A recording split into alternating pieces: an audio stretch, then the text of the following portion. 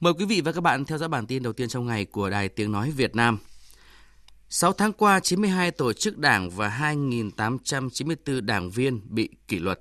Đây là con số được đưa ra tại Hội nghị toàn quốc sơ kết công tác kiểm tra, giám sát 6 tháng đầu năm và triển khai nhiệm vụ 6 tháng cuối năm của Ủy ban Kiểm tra Trung ương. Tại hội nghị, Chủ nhiệm Ủy ban Kiểm tra Trung ương Trần Cẩm Tú chỉ rõ những hạn chế có nơi, có chỗ kiểm tra giám sát chưa đến nơi đến chốn, nhất là đối với lĩnh vực đất đai, đầu tư công, tài chính ngân hàng, phòng chống dịch, công tác đăng kiểm.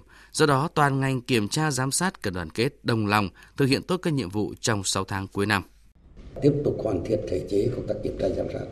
Trước mắt phải hoàn thiện cho được cái quy định về xin lỗi phục hồi quyền lợi đối với đảng viên bị kỷ luật oan.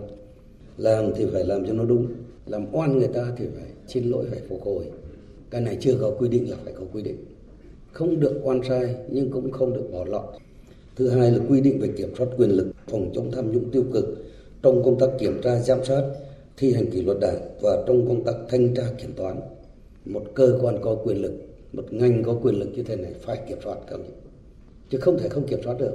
Tránh cái trường hợp lộng quyền, lạm quyền, lợi dụng quyền lực. Cho nên Bộ Chính trị sẽ ban hành quy định này. Hôm nay, ngày làm việc thứ 2 của Hội đồng Nhân dân Thành phố Hồ Chí Minh khóa 10. Theo chương trình, các đại biểu sẽ tiếp tục hoạt động chất vấn và trả lời chất vấn và họp thảo luận giám sát chuyên đề về đầu tư công và công tác nhân sự. Trước đó, chiều qua, vấn đề an toàn thông tin mạng cũng đã làm nóng kỳ họp. Đại biểu Vương Đức Hoàng Quân và đại biểu Lê Minh Đức nêu ý kiến. Nếu những người sử dụng mạng để đe dọa, để hăm dọa, thậm chí là chiến lược mà chúng ta không phát hiện được, không có biện pháp xử lý nghiêm minh thì nền kinh tế số cũng khó mà phát triển một cách bền vững. Tôi đề nghị là chúng ta cần phải có sự quan tâm, tập trung nguồn nhân lực và nguồn tài lực phù hợp để chúng ta đảm bảo an ninh số. Thì người dân rất bức xúc, người dân ta nói là bây giờ với công nghệ, với những cái thành tựu khoa học hiện nay, tại sao chính quyền cơ quan nhà nước không quản lý được cái chuyện này, mà vẫn để cái chuyện là cứ là các cuộc gọi này cứ nhan nhản, cứ gọi hết người này qua người khác, kể gọi cả lãnh đạo cũng gọi được. Tại sao công nghệ chúng ta có mà chúng ta không làm được chuyện này? Chúng ta không có giải pháp nào ngăn chặn từ gốc vấn đề này hay sao? Chấn chỉnh xử lý triệt để tình trạng đùn đẩy trách nhiệm giữa các sở ngành địa phương trong tham mưu thực hiện các nhiệm vụ phát triển kinh tế xã hội của tỉnh. Đây là nội dung được Chủ tịch Ủy ban Nhân dân tỉnh Đắk Lắk nhấn mạnh tại hội nghị đánh giá kết quả thực hiện nhiệm vụ 6 tháng đầu năm, triển khai công tác 6 tháng cuối năm nay. Phóng viên Hương Lý đưa tin. Theo báo cáo tại hội nghị, trong 6 tháng đầu năm, kinh tế xã hội của tỉnh Đắk Lắk tương đối ổn định. Giá trị tổng sản phẩm trên địa bàn tỉnh ước đạt gần 24.500 tỷ đồng, tăng 4% so với cùng kỳ năm 2022. Tổng kim ngạch xuất khẩu ước đạt 810 triệu đô la Mỹ, tăng 2% so với cùng kỳ năm ngoái. Tuy nhiên, tổng thu cân đối ngân sách nhà nước giảm 16,6% so với cùng kỳ, tỷ lệ giải ngân vốn đầu tư công đạt 18,1%. Cùng với đó, kết quả cải cách hành chính, cải thiện môi trường đầu tư, nâng cao năng lực cạnh tranh của tỉnh chưa có chuyển biến rõ nét. Công tác bồi thường giải phóng mặt bằng một số dự án quan trọng còn chậm, thu hút đầu tư còn nhiều hạn chế.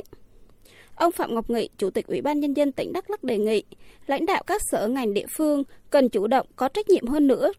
Và thậm chí là thấy cái hiện tượng đùn đẩy trách nhiệm giữa các địa phương với các sở ngành. Thấy khó rồi, ngại khó, ngại khổ rồi rồi sợ trách nhiệm, rồi không dám làm. Rồi cứ để đùn đẩy như thế thì nó trở lại câu chuyện là thiếu trách nhiệm. Nó lại ảnh hưởng đến cái kinh tế xã hội của địa phương. Mà trực tiếp là nó ảnh hưởng đến người dân. Để mà thiếu trách nhiệm thì phải xử lý. Dù trong 6 tháng đầu năm nay, tỷ lệ giải ngân vốn đầu tư công của tỉnh Bến Tre cao hơn so với cùng kỳ năm ngoái và đạt khá so với các tỉnh thành trong khu vực và cả nước, nhưng địa phương vẫn tiếp tục có những giải pháp quyết liệt để đến cuối năm sẽ giải ngân đạt 100%. Phóng viên Nhật Trường đưa tin. Năm nay, tỉnh Bến Tre có tổng vốn đầu tư thuộc ngân sách nhà nước hơn 6.178 tỷ đồng. Đến nay, Ủy ban nhân dân tỉnh đã giao chi tiết kế hoạch vốn cho 29 đơn vị chủ đầu tư, Ủy ban nhân dân cấp huyện trên 5.425 tỷ đồng. Qua kiểm tra đánh giá có 10 đơn vị chủ đầu tư có tiến độ giải ngân tốt và 19 đơn vị chủ đầu tư có tiến độ giải ngân còn chậm. Ủy ban nhân dân tỉnh Bến Tre phấn đấu giải ngân 100% vốn kế hoạch đầu tư công năm 2023 theo quy định hiện hành. Bên cạnh đó, các chủ đầu tư đang thực hiện các nhiệm vụ quản lý dự án do bộ ngành trung ương đầu tư trên địa bàn, phối hợp với các ủy ban nhân dân các huyện, thành phố, nơi có dự án đầu tư để sớm hoàn thành công tác giải phóng mặt bằng, tạo điều kiện, triển khai thi công các dự án đúng tiến độ phê duyệt. Ông Trần Ngọc Tam, Chủ tịch Ủy ban nhân dân tỉnh Bến Tre cho biết thêm. Giải ngân đầu tư công là phải nói là một trong những nhiệm vụ trọng tâm. Và trong tháng 7 này là chúng tôi sẽ làm tiếp tục một cái hội nghị nữa để tiếp tục nhắc và cụ thể hơn về cái đầu tư công. Nói về cái việc mà quá trình triển khai thực hiện cái vốn đầu tư công nó lợi có, nhưng mà cái khó khăn vướng mắc là nhiều hơn. Đặc biệt là chúng ta phải thực hiện theo quy trình, mà cái khó nhất hiện nay là cái công tác giải phóng mặt bằng. Phải có giải pháp quyết liệt hơn, tốt hơn. Đặc biệt là làm sao tạo sự đồng thuận của người dân để phục vụ cho cái việc yêu cầu phát triển chung của tỉnh nhà. Sáng nay 11 tháng 7 tại Hà Nội, Bộ Nông nghiệp và Phát triển Nông thôn tổ chức hội nghị hợp tác đào tạo và phát triển nguồn nhân lực nông nghiệp nông thôn. Phóng viên Minh Long thông tin. Đến nay cả nước có khoảng 50 cơ sở đào tạo đại học có đào tạo các chuyên ngành về nông nghiệp, lâm nghiệp, thủy sản và thủy lợi. Trong đó Bộ Nông nghiệp và Phát triển Nông thôn có 4 cơ sở đào tạo đại học và 28 trường cao đẳng. Trên cơ sở đánh giá những tồn tại hạn chế về đào tạo nguồn nhân lực cho lĩnh vực nông nghiệp, các tham luận tại hội nghị sẽ tập trung đề xuất các giải pháp trong việc kết nối nhu cầu tuyển dụng lao động giữa các doanh nghiệp và các cơ sở đào tạo, khuyến khích sinh viên đăng ký học các ngành trong lĩnh vực nông nghiệp, nâng cao chất lượng đào tạo và nghiên cứu, thương mại hóa sản phẩm khoa học công nghệ, đồng thời đẩy mạnh truyền thông để nâng cao nhận thức của xã hội về các cơ hội trong học tập, cơ hội việc làm, cơ hội khởi nghiệp trong lĩnh vực nông nghiệp, nhất là lĩnh vực nông nghiệp công nghệ cao. Chiều qua tại khu neo đậu tàu cá ở Rạch tại thị trấn Vàm Láng, huyện Gò Công Đông, tỉnh Tiền Giang xảy ra vụ cháy nhiều tàu cá. Vụ cháy không làm ảnh hưởng đến tính mạng con người nhưng đã gây thiệt hại về vật chất khá lớn đối với ngư dân. Phóng viên Nhật Trường thông tin. Thông tin cho biết, do vụ cháy xảy ra vào thời điểm con rạch này nước cạn nên công tác chữa cháy tại chỗ của ngư dân gặp khó khăn. Khi lực lượng chữa cháy chuyên nghiệp đến hiện trường thì ngọn lửa đã thiệt hại đến 8 chiếc tàu cá, trong đó có 6 chiếc bị thiệt hại nặng, 2 chiếc bị thiệt hại nhẹ. Hiện các cơ quan chức năng địa phương đang xác minh nguyên nhân vụ cháy và thống kê thiệt hại từ vụ cháy trên. Gần đây do chưa có điều kiện ra khơi nên có hàng chục tàu đánh cá ở khu vực Kiểng Phước, thị trấn Vàm Láng neo đậu với khoảng cách gần nhau. Do đó, nếu bất cẩn xảy ra cháy nổ sẽ gây cháy liên hoàn và gây thiệt hại rất lớn, nên ngư dân cần phòng ngừa, cảnh giác. Cơ quan Cảnh sát điều tra Công an tỉnh Gia Lai vừa khởi tố vụ án nhận hối lộ, đưa hối lộ tại Trung tâm đăng kiểm xe cơ giới 8103D thuộc Công ty trách nhiệm hữu hạn đăng kiểm xe cơ giới Gia Lai, đồng thời khởi tố bị can, bắt tạm giam, khám xét chỗ ở đối với 2 phó giám đốc và 1 đăng kiểm viên của trung tâm này.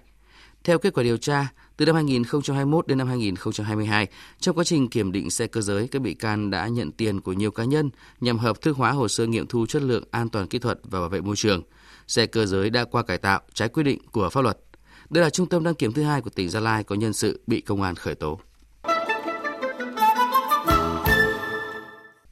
Xin được chuyển sang phần tin quốc tế. Sáng nay 11 tháng 7 tại thủ đô Jakarta của Indonesia, các bộ trưởng ngoại giao ASEAN sẽ tham dự các hoạt động đầu tiên trong khuôn khổ hội nghị AMM56 và các hội nghị liên quan. Trước đó hôm qua, đại sứ Vũ Hồ, trưởng SOM ASEAN dẫn đầu đoàn Việt Nam tham dự cuộc họp SOM ASEAN và ban điều hành. Phóng viên Phạm Hà, thường trú Đài Tiếng nói Việt Nam tại Indonesia thông tin.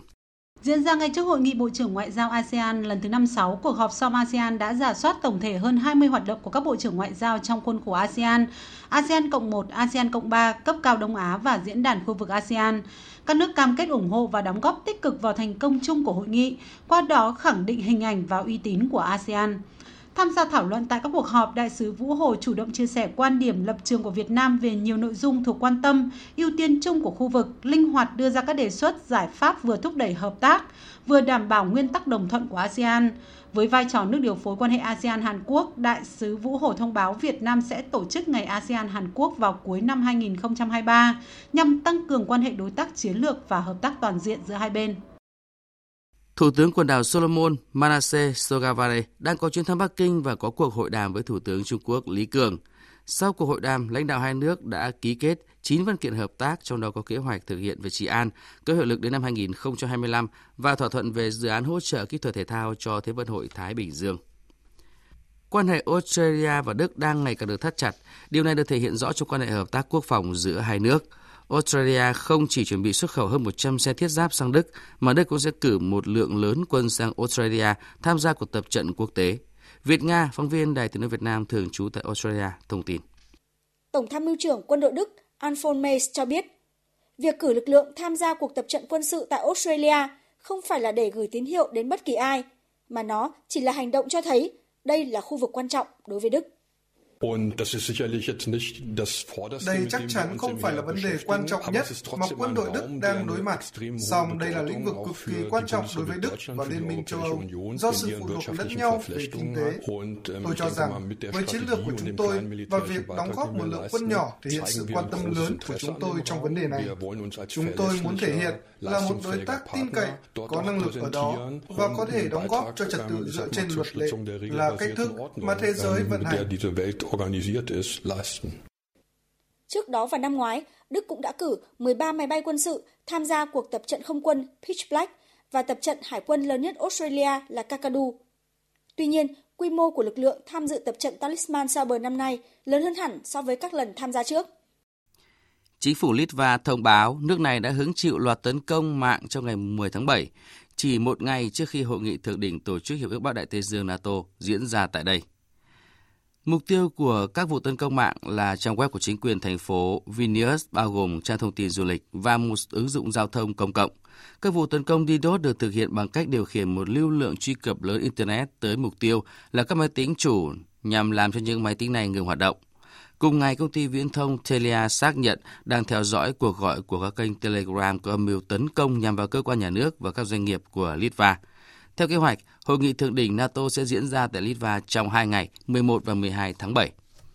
Quý vị và các bạn vừa theo dõi bản tin đầu tiên trong ngày của Đài Tiếng Nói Việt Nam.